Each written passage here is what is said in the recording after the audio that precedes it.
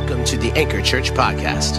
To learn more about Anchor Church or to hear the entire message, go to www.anchorchurch.life. Today we are asking the question, what if you got rid of the one thing that is holding you back?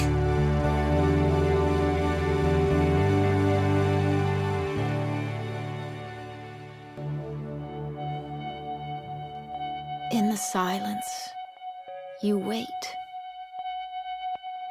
wondering, isn't there more than this? But what if what you're waiting for is already with you?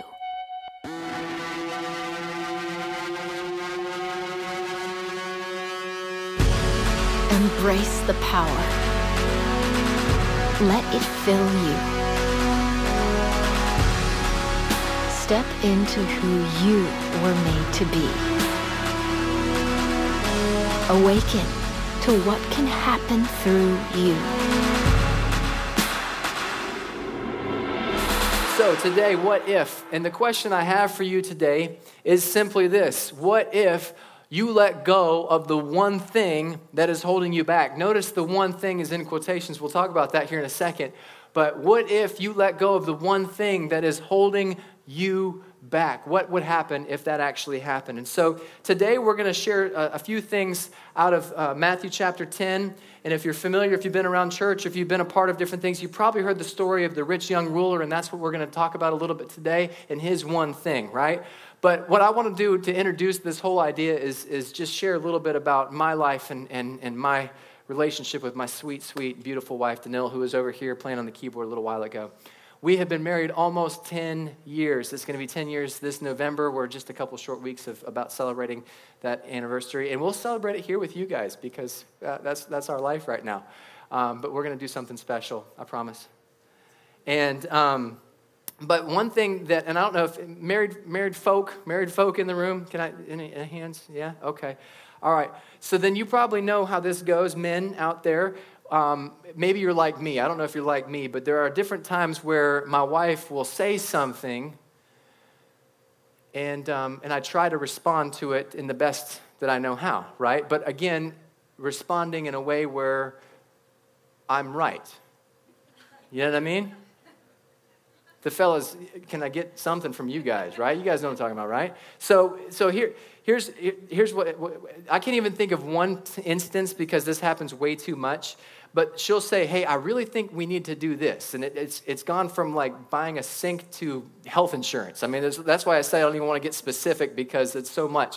But she'll say, hey, I think it'd be really wise if we do this. And there's a lot of times where I'm like, I don't know. We don't have the money to do that right now. Or what if there's another thing that we could do that might be better? There may be a better situation. And she says, no, I think that this is going to be the best. Whether that's a rug or a sink or this is the best health plan for us right now. And I'm typically the one that's dragging my feet, right? And then because I'm typically the one that was dragging my feet, we miss out on whatever it is that we potentially could have been a part of. Now, it's happened with insignificant things, and it's happened with some pretty significant things. And it's always come back to me, right, to say that I was wrong and we should have done something. So, guys out there, when we do stuff like that, we just need to say that we're wrong, right? And so right now, some of you are getting jabbed in the gut, like, hey, pay attention. But they're not always right? I don't know. But the whole point of that, for me to say that is simply this, that sometimes we will be held back by our own thoughts or our own actions or our own different things, and we are potentially not able to fully grasp or be a part of something that is so much bigger, right? Like the health insurance thing was real, right? We waited too long to do something in regards to our health insurance, and it really messed us up. But it was my fault because I was waiting to do something, and ultimately it prevented us from being a part of something that was a whole lot better for us. And so when we read this story of the rich young ruler, we see something very similar, and I just want to break that down. I explained last week how I like to break down different stories, and if you've been a part of the What If series over the last couple weeks, here's what's happened. The first week we talked about how at the end of Jesus' tenure, that's a fun way to say it, right? His tenure here on earth, right before, it was after he came back to life and before he ascended back into heaven, he told his disciples to seek the kingdom of God.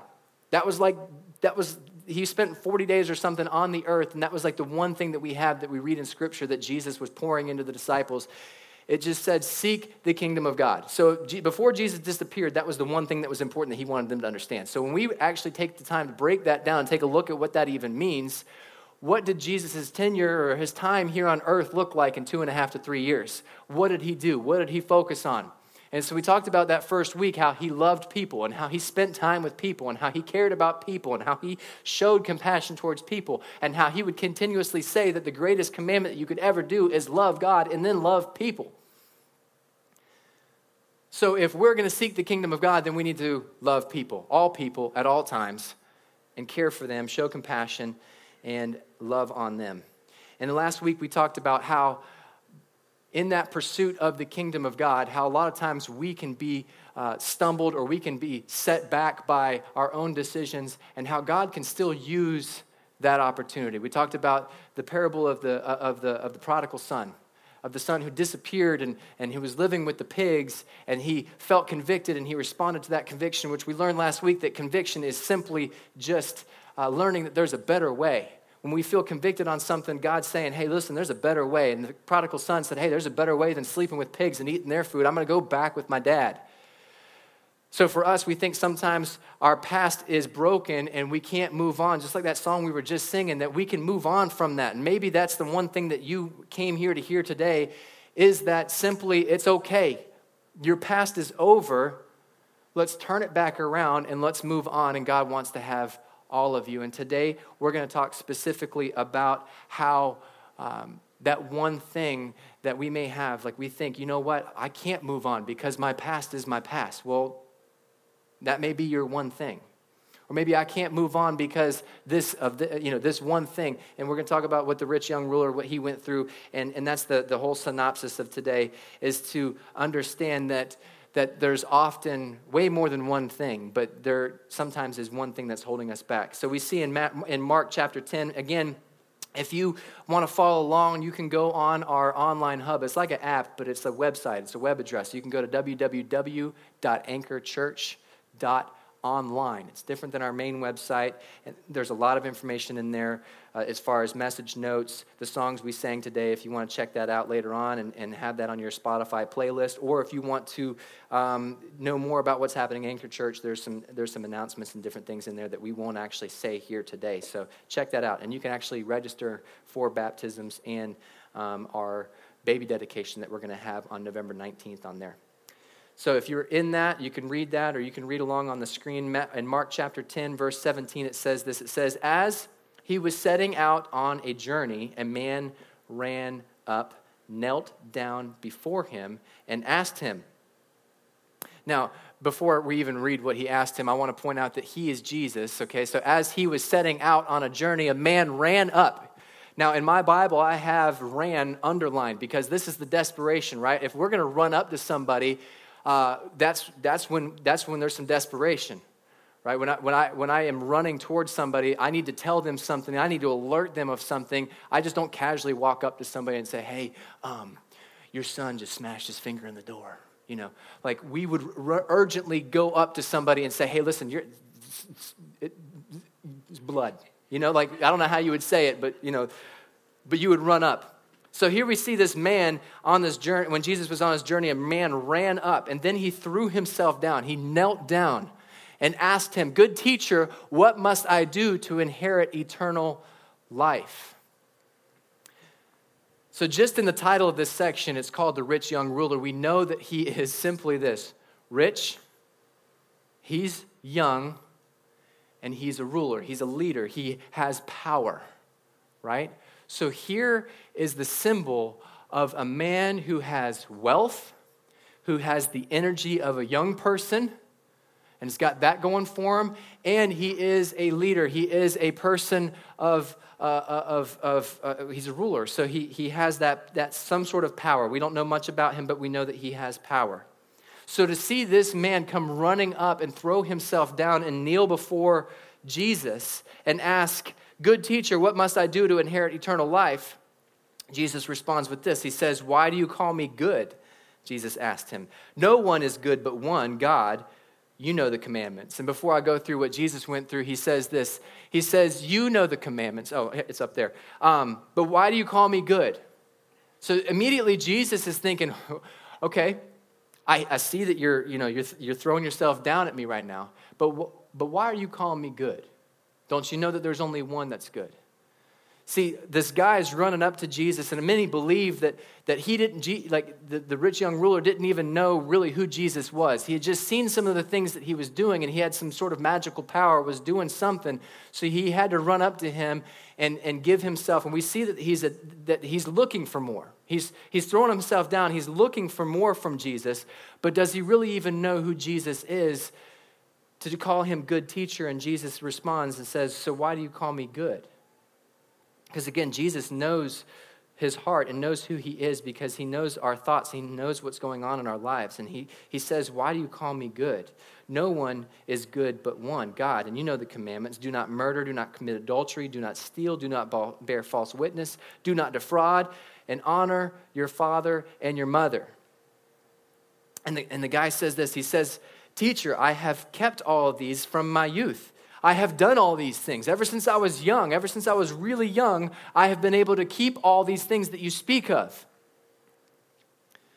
Now, Jesus in other parts of the scripture talks about how when we are angry with somebody or when we are upset with somebody, that we have gone ahead and committed murder in our heart. When we have that type of anger towards somebody, that is essentially like murdering somebody in our thoughts. And then when we think lustful thoughts on somebody, or when we look at somebody and we have those thoughts, that is already committing adultery. So right there, right? Anybody ever been angry? I'm not going to ask the second question, so you can say, "Have you been angry?" You've been angry, right? So this guy, do not commit adultery, do not murder, do not steal, do not bear false witness, do not defraud, and honor your father and your mother. This guy says, "Hey, I've kept all these things." And Jesus knows his heart. Jesus knows where he's coming from. Jesus knows what's going on in this guy's life. And he says, okay. Then looking at him, Jesus loved him. Very importantly, and I highlighted that in my Bible, Jesus loved him.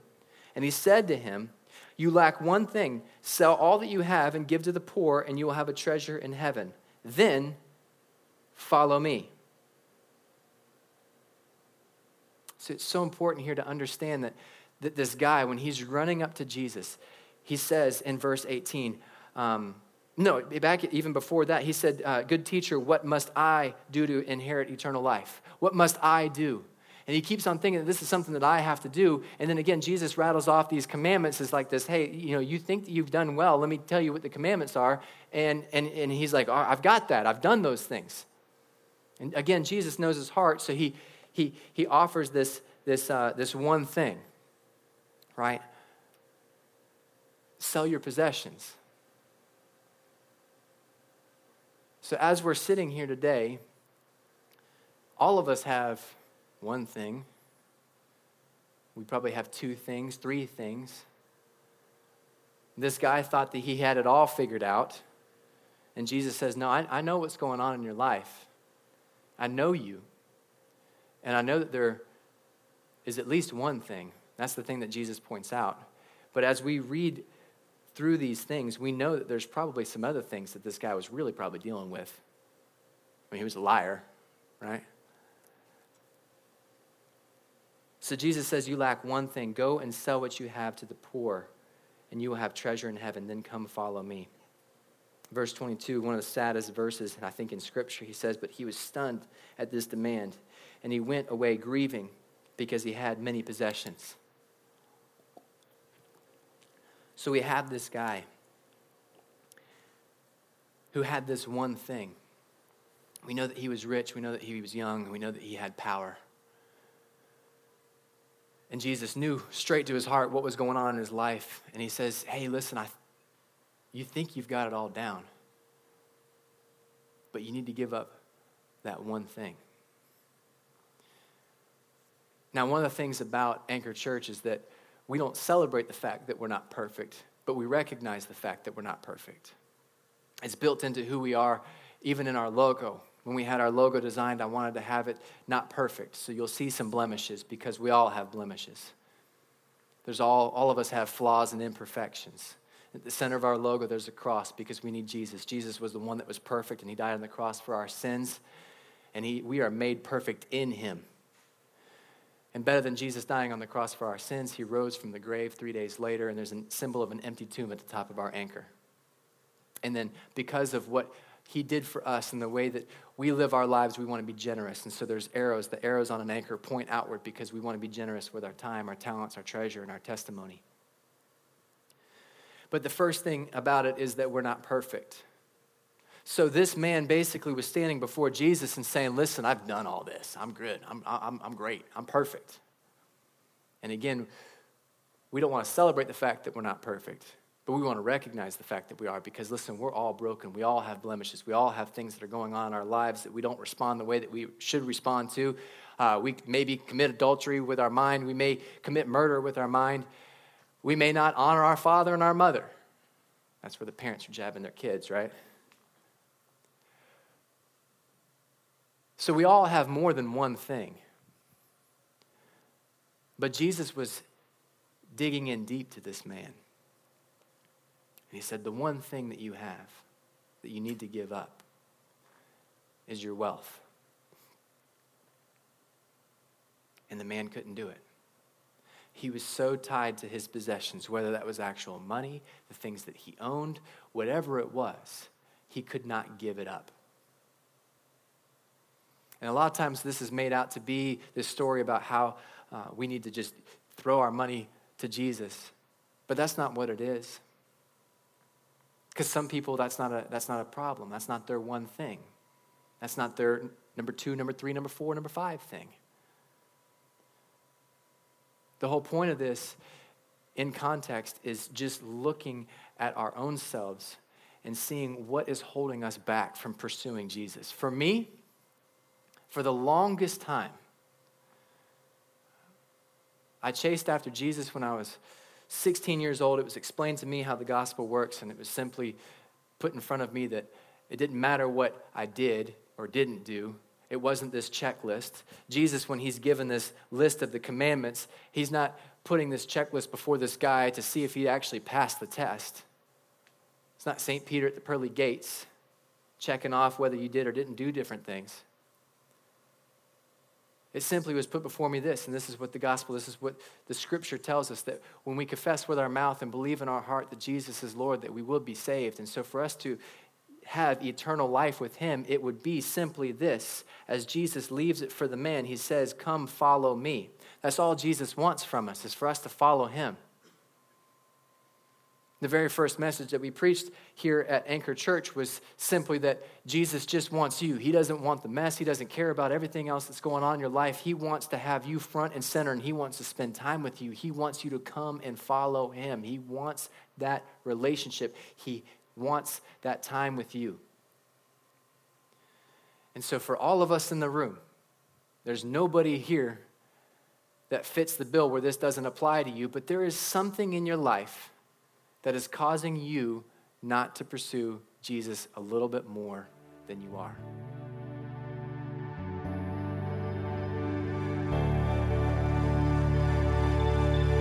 Thank you for joining us today.